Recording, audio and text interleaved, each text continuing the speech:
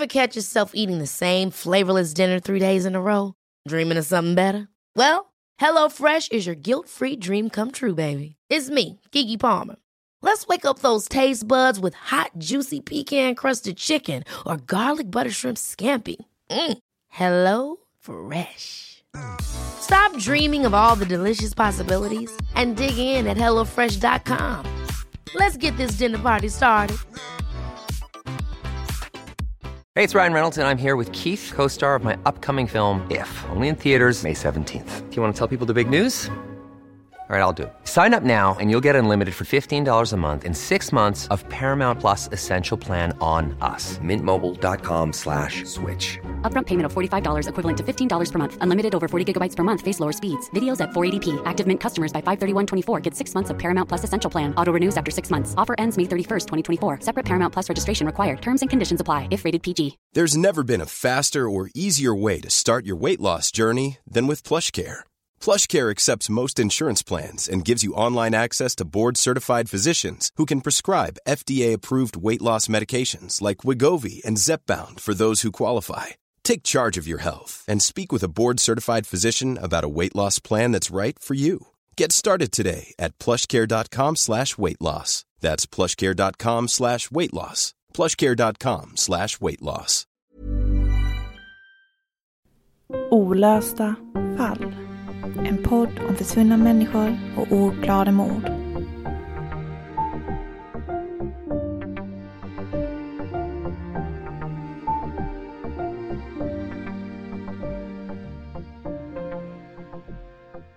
Dubbelmordet i Heinävesi är ett av de mest omtalade fallen i finsk kriminalhistoria. Kanske för att mördaren aldrig fick sin dom. Kanske för att bilderna på Eine och Ritta, när de avspeglades så unga och fulla av liv, etsade sig fast på folks näthinnor när de prydde första sidorna i tidningarna. Det känns som det hade kunnat vara vem som helst som råkat ut för allt detta fruktansvärda. Men nu blev det dem. Eine Nysenen, 21-årig sjuksköterskeelev, och Ritta Pakkanen, 23 år och kontorsbiträde. Båda från den lilla orten Jyväskylä i Finland. På deras begravning ringlade sig folkmassan runt kyrkan. Över 8000 besökare hade tagit sig dit för att säga farväl till flickorna vars vuxna liv precis skulle börja, men nu hade fått ett abrupt slut. Eines kista bars av hennes studentkamrater iklädda sjuksköterskamundering. Rittas kista bars av hennes anhöriga klädda i svart. Kistorna sänktes ner i en grav den där sorgens dag, och än idag vilar de där sida vid sida. I ett långt reportage som publicerades på yle.fi 2019 står det att polisen fortfarande får in tips om morden, trots att så många decennier har passerat. Idag finns 2 träkors uppspikade i träskmarken där kropparna hittades. På korsen har årtalet 1959 ristats in, men jag behöver inte sägas. Alla i lokalområdet vet vad som hände på den här platsen då. Hur kan en så vacker och ödslig plats bära på ett så stort mörker? Så mycket ondska.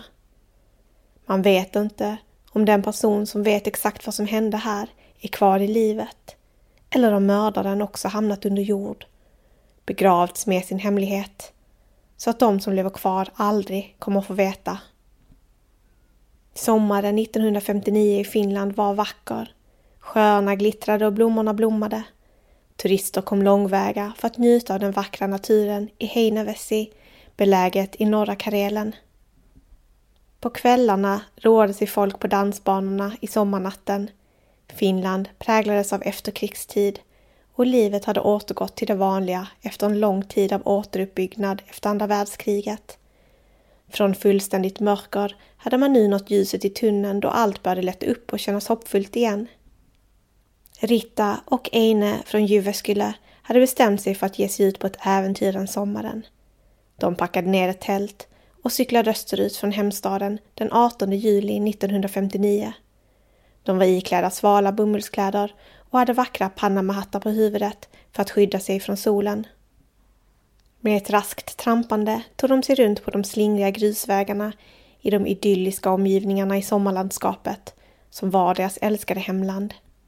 I finlandssvenska krimpodden som görs av Yle skildras kvinnornas sista dagar i livet i serien Den sista sommaren i 5 delar. Lyssnaren får följa med på de unga kvinnornas sista äventyrsfyllda dagar genom en fiktiv dagbok. Innehållet har baserats på fakta utifrån vad man vet om kvinnornas resa, information från vittnen och från de vykort som de ska ha skickat hem till sina familjer. Rita och Eine hade förberett sig väl innan de begav sig ut på cykelsemestern och hade testkört cyklarna under våren för att jobba upp konditionen. De hade också planerat vilken rutt de skulle åka och hade bestämt att huvudmålet var nationalparken Colli, som de båda såg fram emot att besöka. Packningen var också noga genomtänkt så att de fick med sig precis det de behövde, varken mer eller mindre, så att allt skulle kunna få plats i cykelväskorna och inte väga för mycket. De hade planerat att de skulle cykla runt i östra Finland för att upptäcka så mycket som möjligt och på nätterna krypa till kojs i sitt medhavda tält. De hade lovat sina föräldrar att skicka ett vykort från varje liten ort de stannade i. De hade också med sin kamera för att föreviga semestern. Vi vet att de nådde fram till sitt huvudmål, nationalparken Colli, med sin fantastiska natur. Där ska de ha spenderat ett par dagar och Eine ska ha postat ett vykort för nationalparken den 25 juli där hon angav att de hade planer på att komma hem den 30 juli. Efter besök till nationalparken fortsatte de sin färd genom Finland. Varje dag möttes de av vyer som var om möjligt ännu vackrare än det vykortsliknande landskap de nyss skådat. Från Colli tog de sig till Polvijärvi i norra Karelen. Där tog de in på ett lokalt vandrarhem för att få sova i en riktig säng. De bestämde sig för att klä upp sig och gå ut och dansa när de ändå var i stan. Musiken dånade från en orkester som spelade sommarens bästa schlagerdängor och det dröjde inte länge innan de båda blev uppbjudna till dans. Vännerna kom att roa sig kvällen lång på dansbanan i Polvijärvi innan de glatt promenerade tillbaka till vandrarhemmet i den ljusa sommarnatten. Följande morgon, den 27 juli, bestämde de sig för att fortsätta sin färd men nu vända söderut igen och så småningom komma cyklandes på landsvägarna som skulle leda dem hemåt. Magarna längtade efter mammas köttbullar och huvudet ville inget annat än att få vila på den egna huvudkudden igen. Hemlängtan var ett faktum, men vännerna fick aldrig uppleva det där igen. De fick aldrig komma cyklandes på de där vägarna som ledde dem hem till tryggheten igen, till sina föräldrars varma famnar. Det sista man vet är att Eine och Rita ska anlända till orten Heinävesi. Där ska de ha besökt ett apotek. Sen ska de ha gått till lanthandeln och besökt baren där. De ska ha köpt 4 glas mjölk och 2 munkar och vin i baren. Det fanns 2 lokala pojkar i byn som ska ha uppmärksammat Eine och Rita och försökt fånga deras uppmärksamhet och prata med dem enligt uppgifter. Efter att de unga kvinnorna lämnat baren ska de ha tagit sig till lägerområdet utanför Heinävesi för att sätta upp sitt tält för natten. Platsen var avlägset belägen vid en sjö och de måste färdas på vägen längs stranden på sina blåa cyklar för att komma dit. Det var en varm sommarkväll, 23 grader och utan ett moln på himlen. När de hade ställt upp tältet och slagit sig till ro hörde de ett oljud vid 22-tiden. Det var en motorbåt på sjön som bröt tystnaden på den ensliga platsen. I båten satt de 2 unga männen som hade uppvaktat Eine och Rita tidigare på dagen i Heinävesi och de hoppade i land och gjorde tjejerna sällskap. De unga männen ska få till uppgift att få igång en eld på lägerplatsen och började samla kvistar i skymningen. Alla 4 samlades runt elden den kvällen och värmde sig genom att dricka varm choklad och satt och småpratade med varandra hela kvällen. Eine och Rita hade berättat om sin resa men avslöjade aldrig sina namn trots att de unga männen tjatade och ville veta. En sista bild på flickorna togs den kvällen med en av männens kamera. Den sista bilden som någonsin skulle tas på dem. Enligt de båda männen hade de senare den kvällen lämnat platsen i samma motorbåt som de kom dit med. På vykortet som de skickade hem hade Eine som sagt lovat sina föräldrar att vännerna skulle vara hemma den 30 juli. Men när ingen hade hört från dem den 3 augusti, då Rita skulle ha varit tillbaka på jobbet, blev oron märkbar hos deras familjer. I reportaget som publicerades på yle.fi 2019 går det att ta del av flera dokument från polisens förundersökning. Det står angivet i papperna att det var den 4 augusti klockan 09.40 som Ines mamma anmälde de båda som försvunna. I anmälan beskrivs de unga kvinnorna som lugna och ordningsamma och det fanns 2 bilder på dem bifogade. På Ines bild bär hon sin vita sjuksköterskehatt och har sitt lockiga mörkbruna hår uppsatt. Rita har en kortare blond frisyr och ler stort på sin bild samtidigt som hon tittar rakt in i kameran. Polisen och de anhöriga misstänkte direkt det värsta. Det var inte likt flickorna att inte höra av sig och deras signalement spreds som en löpeld i efterlysningarna efter dem. Eine, 163 centimeter, fylligt ansikte, smärt och mörkbrunt självlockigt hår och blågröna ögon. Hon beskrevs som rask och med god hållning. Hon var iklädd gröna jeans, blå tröja och Panama-hatt. Rita, 163 centimeter, blond, blågröna ögon, smalt ansikte, ordinär kroppsbyggnad och lugnt linne. Hon var iklädd blå cykelbyxor, vit bomullströja och även hon Panama-hatt. Den största tidningen i Finland, Helsingin Sanomat, publicerade bilder på de 2 försvunna flickorna i tidningen den 6 augusti 1959 och nyheten spred sig som en löpeld genom landet. Vad kan ha hänt de båda kvinnorna? Kan de ha råkat ut för en fruktansvärd olycka? Kan de ha drunknat i en sjö? Men vad är i så fall deras tillhörigheter och deras cyklar? I finlandssvenska krimpoddens dokumentär om fallet Den sista sommaren beskrivs det hur de 2 männen som var de sista att se Eine och Rita vid liv återvänder till Heinävesi efter att ha varit isolerade från omvärlden en tid då de varit ute på skogsarbete. Väl tillbaka i byn får de höra nyheten om att de 2 kvinnorna som de uppvaktade tidigare den sommaren hade försvunnit. Under tiden de hade varit borta hade lokalborna engagerat sig i deras försvinnande som förbryllat hela bygden. Men de båda männen hade missat all uppståndelse när de varit isolerade i skogen. Männen bestämde sig för att kontakta polisen och berätta om deras möte med kvinnorna den här kvällen på campingen i slutet av juli. Det var alltså först då som polisen fick nys om var de försvunna kvinnorna befunnit sig den där sista natten. Och campingområdet blev därmed ytterst intressant. Nu kunde de äntligen ringa in den sista platsen som kvinnorna övernattat på innan försvinnandet. De 2 unga männen som rapporterade in tipset visade sig vara hjälpsamma i utredningen och förde polisen till området och visade var kvinnornas tält hade stått och var lägerelden som de alla 4 hade suttit och värmt sig vid under den bara sommarhimlen hade varit. En av männen kunde berätta för polisen att han samma kväll hade observerat en mystisk man på moped som enligt honom hade förföljt kvinnorna i byn, vilket han noterat som uppseendeväckande. Det skulle senare visa sig att han inte var den enda som hade sett denna mystiska mopedman i området.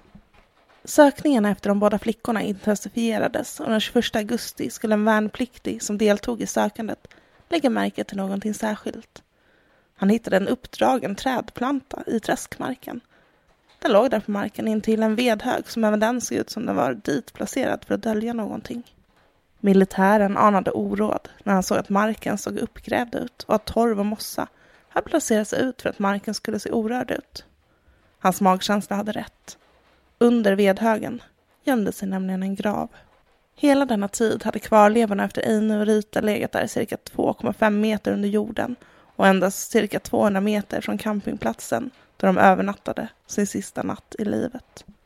Eine hade begravts naken, men polisen trodde inte att det rörde sig om ett sexualmord. Det fanns inga tecken på att kvinnorna ska ha blivit våldtagna eller utsatts för något sexuellt övergrepp. 2 olika vapen ska ha använts, något tungt föremål och en kniv. Rita ska ha fått slag från det tunga föremålet i huvudet. Det var det slaget som orsakat hennes död. Och Eine ska ha dött av knivhuggen mot hennes kropp. Efter samtal med vittnen kunde polisen konstatera att kvinnorna måste ha mist livet natten till den 28 juli. Eftersom campingen hade varit tom och alla saker varit undanröjda morgonen den 28 juli. Enligt vittnen fanns det alltså inga spår som kunde avslöja att någon hade campat på platsen den morgonen. Trots att Eine och Rita ska ha slagit upp sitt tält på platsen kvällen innan. Folk gick man ur huset för att ta sig till lägerområdet efter det att nyheten om att flickorna hittats döda blev offentlig. Vissa hjälpte till i sökandet efter spår, andra begav sig ut i terrängen av ren och skär nyfikenhet. Flera av kvinnornas tillhörigheter hittades slängda i skogen. Deras tält, sovsäckar, underkläder och en klocka bland annat. En papperspåse och ett kvitto från den lokala baren hittades också bland sakerna. De små stigarna i området blev alldeles nedtrampade av alla nyfikna lokalbor som rörde sig i området. I tidningen berättades det om en entreprenör som hade slagit upp ett marknadsstånd för att sälja förfriskningar och som hade sålt 17 korgar med läsk och 20 kilo korv på campingen. Så mycket människor strömmade in till området. Den 4 september hittades Einar och Ritas försvunna cyklar. Det skulle visa sig att de hade dumpats i sjön. Antagligen med hjälp av en övergiven eka som hade legat vid vattenbrynet. Ventilerna på cyklarna hade öppnats och däcken hade tömts på luft. Att så många människor strövade runt i det aktuella området gjorde det här fallet svårjobbat för polisen. Det var svårt att veta vilka spår som hade med mordet att göra när så många människor rörde sig på platsen, kastade skräp i naturen och trampade ner stigar. Det munnade ut i en frustration hos polisen som uppmanade journalisterna som var intresserade av fallet att sluta slösa bort sin tid med att upprätthålla sig i området. De lovade att rapportera till media om någonting nytt hände i fallet. Men av någon anledning valde polisen att inte direkt gå ut med tipset om mopedmannen till allmänheten. Kanske var de rädda för att tipset skulle försvåra deras utredning. Vad skulle det innebära för utredningen om faktumet att polisen hade information om denna misstänkte man skulle nå honom själv? Det dröjde alltså till slutet av 1959 innan nyheten om den misstänkta personen blev offentlig och tips från vittnen som hade iakttagit en man på moped som passade in på polisens beskrivningar strömmade plötsligt in. Det verkade nästan som om alla hade sett en märklig man på moped i Heinävesi sent i juli samma år. Och snart hade polisen något banbrytande att rapportera till allmänheten. Det hade en misstänkt person. How would you like to look 5 years younger? In a clinical study, people that had volume added with Juvederm Voluma XC in the cheeks perceived themselves as looking 5 years younger at 6 months after treatment. Look younger, feel like you. Add volume for lift and contour in the cheeks with Juvederm Voluma XC. Reverse signs of aging by adding volume to smooth laugh lines with Juvederm Volure XC. For important safety information and to find a licensed specialist, visit Juvederm.com. That's JUVEDERM.com. Not for people with severe allergic reactions, allergies to lidocaine, or the proteins used in Juvederm. Common side effects include injection site redness, swelling, pain, tenderness, firmness, lumps, bumps, bruising, discoloration, or itching. There's a risk of unintentional injection into a blood vessel, which can cause vision abnormalities, blindness, stroke, temporary scabs, or scarring. Talk to a licensed specialist to find out if it's right for you. Hey, I'm Ryan Reynolds. Recently, I asked Mint Mobile's legal team if big wireless companies are allowed to raise prices due to inflation. They said yes. And then when I asked if raising prices technically violates those onerous 2-year contracts, they said, "What the f*** are you talking about, you insane Hollywood ass?" So to recap, we're cutting the price of Mint Unlimited from $30 a month to just $15 a month. Give it a try at mintmobile.com/switch. $45 up front for 3 months plus taxes and fees. Promo rate for new customers for limited time. Unlimited more than 40 gigabytes per month. Slows full terms at mintmobile.com. I'm Sandra, and I'm just the professional your small business was looking for. But you didn't hire me because you didn't use LinkedIn Jobs. LinkedIn has professionals you can't find anywhere else, including those who aren't actively looking for a new job, but might be open to the perfect role, like me. In a given month, over 70% of LinkedIn users don't visit other leading job sites. So if you're not looking on LinkedIn, you'll miss out on great candidates like Sandra. Start hiring professionals like a professional. Post your free job on linkedin.com/people today.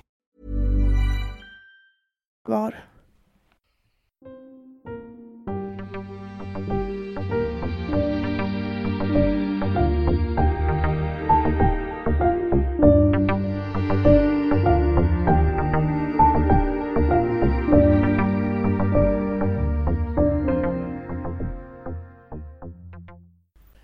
Jag hade Sofie i den här diskussionen så tänkte jag att vi skulle prata lite om vad man vet om tillvägagångssättet för det här fruktansvärda dådet.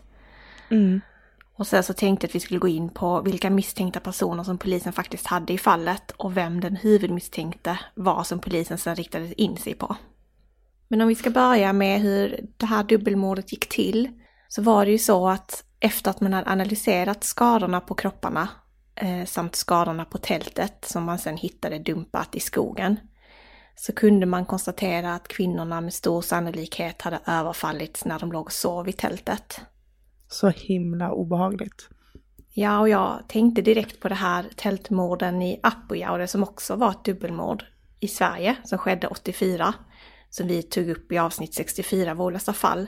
Att det här tillvägagångssättet är ganska likt. Det är det verkligen. När jag läste på lite mer om det här fallet så kände jag att det var väldigt likt tillvägagångssätt. Och det var ju ett par i det fallet som låg och sov i sitt tält och attackerades genom tältduket på liknande sätt som Eine och Ritta i det här fallet. Mm. Och just det här klaustrofobiska, att vara instängd. Ja, fy. Alltså man vågar ju inte gå ut och tält efter det här, känner jag. Nej, verkligen inte. Och man tror även att det här finska fallet, precis som det svenska, att de låg och sov, att det skedde på natten, för att man vet ju att de hade umgåtts med 2 yngre män tidigare på kvällen och då hade allting varit frid och fröjd. Så det måste varit efter att de gick och la sig som det här hände. Och man vet att gärningsmannen hade 2 olika vapen, dels en kniv som ska ha genomborrat tälttyget, men också något slags trubbigt föremål. Och även här är ju det likheter i jämförelse med Apojaure-fallet. Och man har kunnat se på skadorna att Eine och Ritta faktiskt har försökt parera slagen och knivhuggen som kom från alla håll, men de hade ingen chans och dog av sina skador. Tältet var helt nedsölat i blod, så det har verkligen varit mycket skador. Men vad mördaren gör sen skiljer sig ganska väsentligt från det här dådet i Apojaure. För att han väljer ju nämligen att röja undan platsen ordentligt där mitt i natten. För i Apojaure-fallet så lämnades ju bara kropparna där under tältet. Det var ju helt kollapsat. Och mördaren, kan man säga, skyndade snabbt från platsen i det fallet. Mer så ett ilsket brott, oplanerat. Precis, men här har ju ändå mördaren, måste ju ändå ha tagit sin lilla tid på sig att städa upp den här platsen. Det är 2 kroppar som han har grävt ner. Och han har liksom undanröjt alla saker, alla spår efter de här 2 kvinnorna. Så det måste ju tagit en stund. Det är inte så lätt att transportera 2 kroppar 200 meter som han har gjort i det här fallet. Nej, utan att dra uppmärksamhet till sig. Ja, och dessutom grävt en grop också. 200 meter från mordplatsen. Och så måste han på något sätt burit kropparna dit. Ja, jag tror inte det kan vara helt lätt om han var ett ensam gärningsman. Nej. Sen har han då ju, man vet att man har haft en spade för att han ska ha tagit en spade från en närliggande bostad. Man utgår ifrån att det är en man i och med att det krävs så mycket fysisk styrka för att göra det här. Ja, det har aldrig varit tal om att det skulle vara något annat. Så det är ofta så i sådana här fall. Och att han med hjälp av en spade ska ha grävt en 2,5 meter djup grav. Det är inte jättedjup, men ändå. Det krävs en del. Men det är ändå en del om du tänker att göra det helt ensam mitt ute i natten i den terrängen. 2,5 jag tror att det här måste ha tagit mer än en timme, 2 timmar tror jag, absolut. Gud, ja. Och att han även då i den här graven ska ha dumpat, förutom kropparna då, några av deras klädesplagg.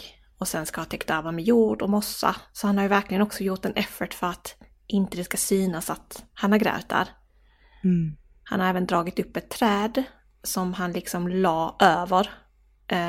Alltså en liten trädplanta. Som han la över för att det inte skulle se liksom ut som att någon hade grävt där. Och så täckte han över med mossa. Och även då lyft över en hög med vedträn som också var där. För att dölja den här gravplatsen så att det skulle se ut som att de här vedträna låg bara där. Jäkla obehagligt alltså. Ja. Sen har han då dumpat tältet och några andra av kvinnornas tillhörigheter runt om i skogen. Och polisen tror ju att han sen ska ha lett kvinnorna cykla till bryggan vid sjön. Det fanns ju en liten brygga där och det fanns också en liten eka där vid strandkanten. Att han då ska ha lyft cyklarna över till ekan och sen rott ut en bit i sjön för att sen dumpa cyklarna i sjön och även då öppnat upp deras ventiler för att de med säkerhet skulle sjunka. Så jäkla obehagligt. Det här känns som en person som det här är inte första gången. Nej, det är väldigt planerat. extremt planerat. Och jag tänker också först då, alltså det krävs ganska mycket fysisk ansträngning att faktiskt mörda en person. Sen gräva de här groparna, släpa de här kropparna, sen släpa cyklar. Alltså, är det här för människa liksom? Ja, det är 2 kroppar, det är 2 cyklar, det är mycket tillhörighet han har gjort sig av med. Och på något sätt så måste vi också nästan fastställa att det här har varit planerat till viss del, för att han har ju gått runt med en kniv, han har varit beväpnad. Han måste också ha tagit den här spaden någon gång under kvällen. Eller åtminstone vetat var han kunde hämta den snabbt efter dådet. Så han har ju ändå haft liksom, det är inte bara så att det här råkade hända, utan det är på något vis planerat. Verkligen. Och sen att han städar upp så där ordentligt tänker jag också kan tyda på att han ville undanröja alla synliga spår och inte bli upptäckt såklart. Men att det gjorde så ordentligt och att han tog så lång tid på sig, det tänker jag också säger en del, för att han hade ju faktiskt kunnat bli upptäckt även om det var en ödslig plats och mitt i natten. Så finns det är ganska ändå iskallt. Ja, för att jag menar om man håller på och städar sådär i flera timmar eller i alla fall lång tid, så finns det ju risk att någon ska upptäcka en. När man står där med och håller på att släpa en kropp till en grop. Jag menar det är ganska så kallblodigt. Ja, det verkar vara en ganska orädd person.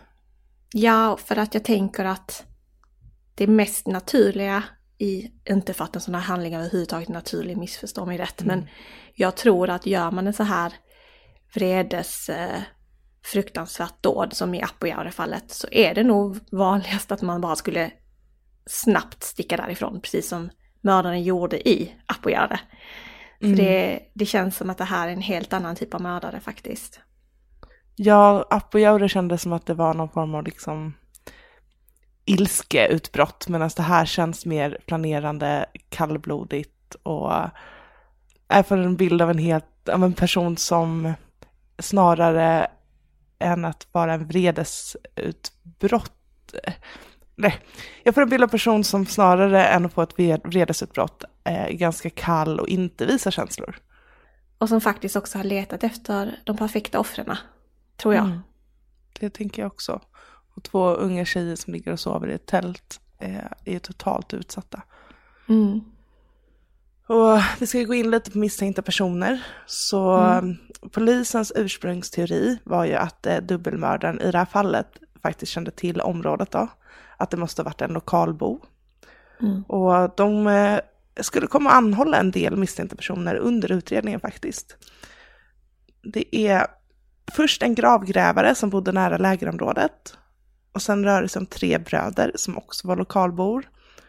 Och även de 2 männen som tjejerna tillbringade den här sista kvällen med, de blev också misstänkta i fallet. Ja, det kan man ju också förstå om de var de sista som umgicks med dem, att det är den naturliga vägen att gå. Men alla de här misstänkta personerna avfärdades från utredningen i brist på bevis. Men så kunde en av de 2 männen som hade tillbringat den här sista kvällen med Einie och Rita berätta någonting intressant. Nämligen att det hade rört sig en mystisk man som kört en blå moped i området på mordkvällen. Och efter en del om och men så valde ändå polisen att offentligt efterlysa den här mannen då på moped. Och i samband med att den här nyheten nådde allmänheten så började en man vid namn Arne att berätta historier om sin bror Runar. Och det här var då historier som snart skulle nå polisen, som då fick upp ögonen för ännu en misstänkt person. Brodern vid namn Runar Holmström var då huvudfokus. Och enligt Arne så skulle hans bror ha befunnit sig i det här aktuella området vid tiden för dubbelmordet. Och Runar Holmström, han var från Munsala i Österbotten och hade ett långt kriminellt förflutet. Han hade härjat i Österbotten sedan 40-talet och dömts för en hel del stölder men också för våldsbrott, för vilka han då suttit en del tid i fängelse för. Och han vart extra intressant för polisen eftersom han levde ett liv under radarn. Som en strövare helt enkelt, utan identitet, eftersom han då försökte undkomma polisen för att han inte ville åka dit för brott som han hade begått sedan innan. Däremot så ska vi nämna en viktig detalj i det här. Han hade faktiskt aldrig tidigare dömts för just mord. Så frågan var om han verkligen var den dubbelmördare som polisen letade efter. För att även om han varit kriminell sedan innan, så det han har dömts för, även om det är en del våldsbrott, så är det inte våldsbrott i den här kalibern på något sätt. Nej, precis. Och ja, men man valde helt enkelt att undersöka det närmare och man valde att gripa Runar. Och det var den 6 november 1959 som polisen då lyckades övermanna honom när han kom körandes på en röd moped. Och det här är också intressant att hans moped var röd och vittnen hade då sett en man på en blå moped tiden för mordet. Och Runar han fördes till fängelset i Vasa och blev snabbt huvudmisstänkt och fördes till Heinävesi för att delta i en vittneskonfrontation. Och vittnen som sa sig ha sett den här misstänkta mannen på moped fick möjlighet att helt enkelt titta på Runar och uttala sig om huruvida han kan ha varit den här mannen de sett på mopeden vid tiden för mordet. Och Runar som var klädd i fångdräkt och hade handklovar på sig vid konfrontationen utpekades som den mystiska mopedmannen. Och på den här tiden så hade man inte den rutin som man har idag för att genomföra den här typen av konfrontationer. Så det är svårt att säga om Runar utpekades för att han faktiskt liknade mopedmannen eller för någon annan utomstående faktor som till exempel då hans kläder eller hur han presenterades för vittnena. Det står liksom ingenting om huruvida de andra i den här konfrontationen också hade fångdräkter på sig. För det är så att det kommer in 4 män i vanliga kläder och en i fångdräkt, så är det ju ganska så uppenbart att man kommer välja Runar då som i en sån här uppställning.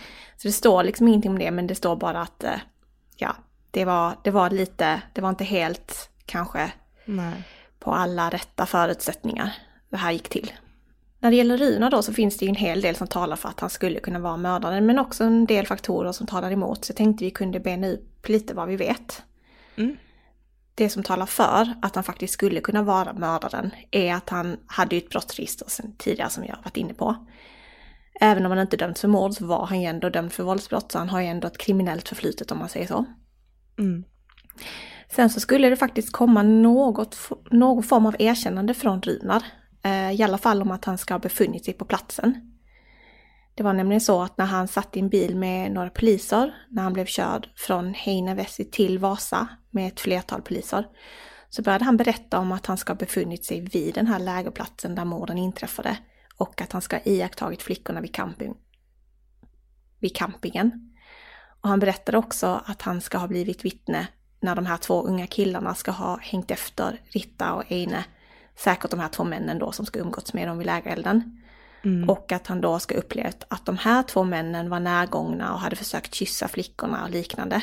Och att han ska blivit upprörd av det och att han tyckte synd om flickorna. Det här är ju också lite intressant, för då vet man inte om han diktat upp det här då för att skicka misstanken åt andra håll. Och jag vet heller inte hur mycket som hade rapporterats om de här 2 männen i medierna. Att han kanske, om det var så att det inte hade gjort det, då är det väldigt intressant. För då har han ju information som kanske bara polisen vet. Precis. Men är det så att det har skrivits artiklar om de här 2 männen, då är det så kanske som du säger att han försöker rikta liksom intresset någon annanstans om han känner att han håller på att råka illa ut själv. Precis, och med tanke på att de här 2 unga männen ändå var misstänkta i början av utredningen så är det mycket möjligt att det har skrivits om dem. Det tror jag också. Men det är väldigt intressant att han i alla fall erkände att han har varit på platsen i bilen. Sen berättar han också något annat intressant, och det var att hans moped ska ha krånglat och att han behövde stanna för att reparera den på ett ställe och att han kunde berätta var det var. Och det var ju ett spår som polisen kunde följa upp på, vilket styrker faktumet att han befunnit sig i alla fall i det aktuella området, även om han inte kanske har varit precis på lägerområdet, det vet man inte riktigt. Men han har i alla fall varit och reparerat sin moped kring Heinävesi. Ja, så då styrker det hans egen utsago. Jag tänker också att vid den tiden på dygnet så kan ju en moped se blå ut även om den är röd. Ja, och jag vet inte hur många som just har uttalat sig just om färgen på mopeden, men det har varit en hel del vittnesuppgifter om en man på moped. Sen behöver ju inte den här mannen på mopeden vara mördaren heller, för det finns ingen som har sett den här mannen alltså precis på lägerplatsen, så att det är bara att man har sett en mystisk man på moped i byn liksom.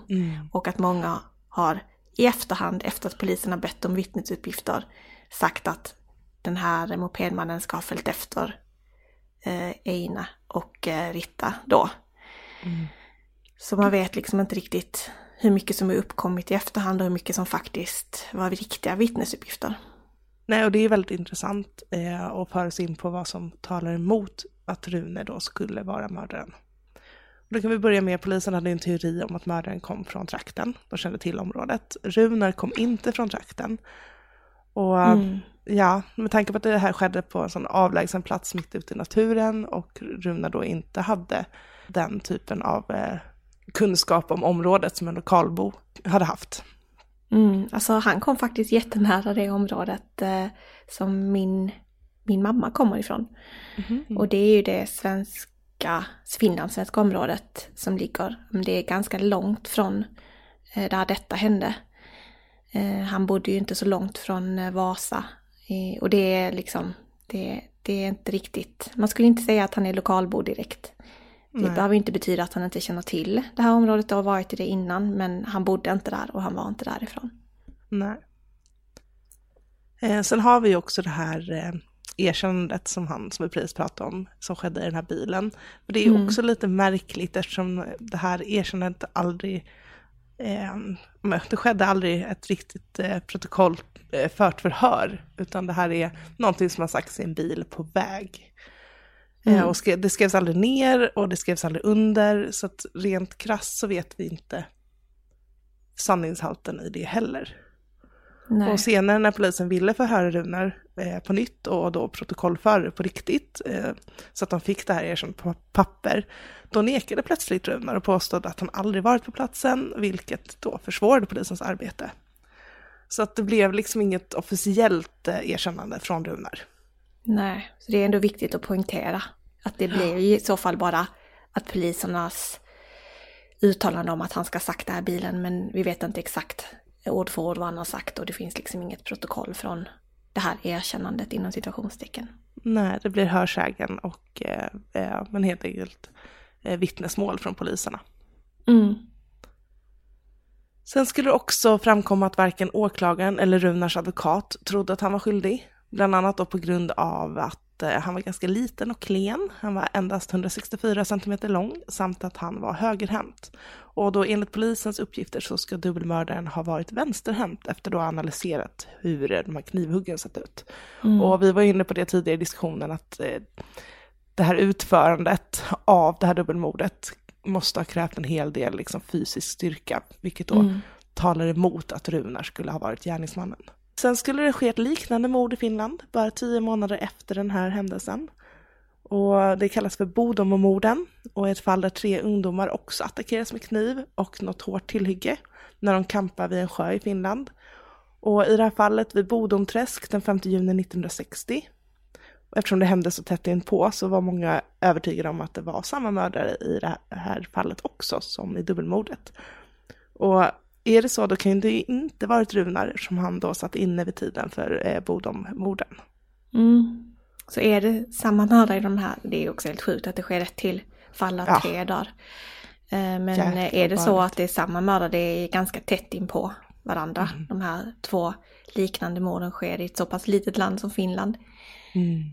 Så är det ju inte Runar som sagt då. Då satt han inne, det kunde inte vara han. Nej. Ja, vi ska ta oss vidare och höra lite mer om Runar Holmström och vad som händer efter det att polisen har gripit honom.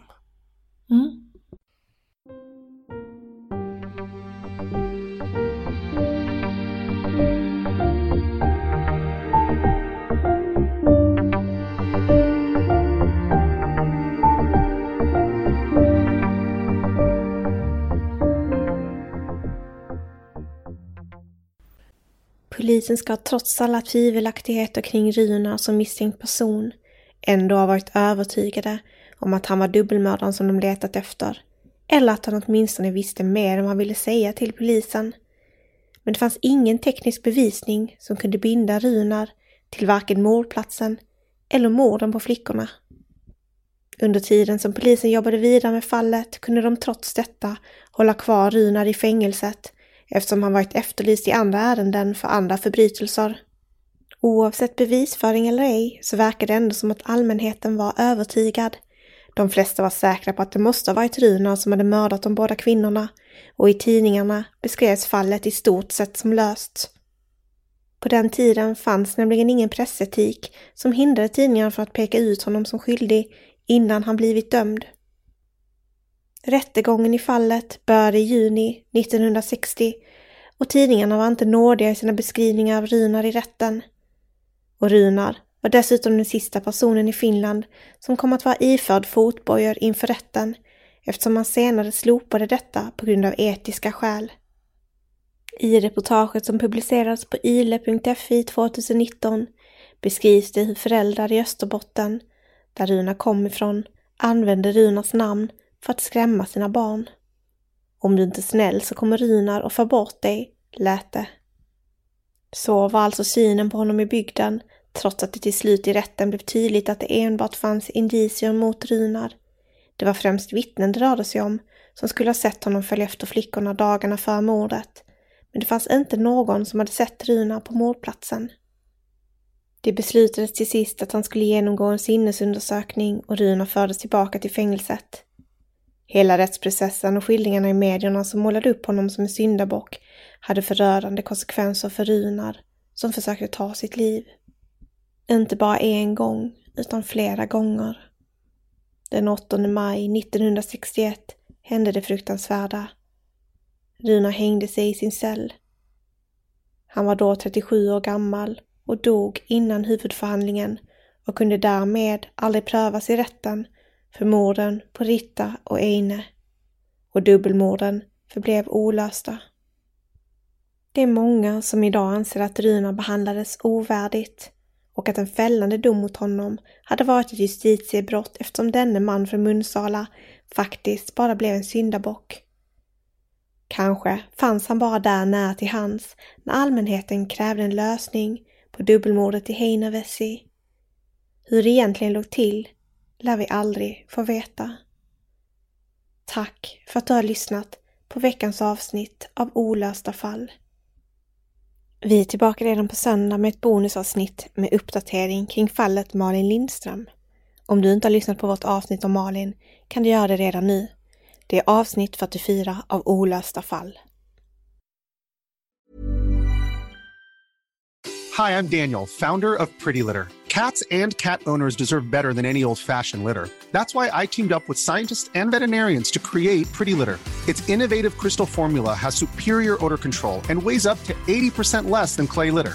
Pretty Litter even monitors health by changing colors to help detect early signs of potential illness. It's the world's smartest kitty litter.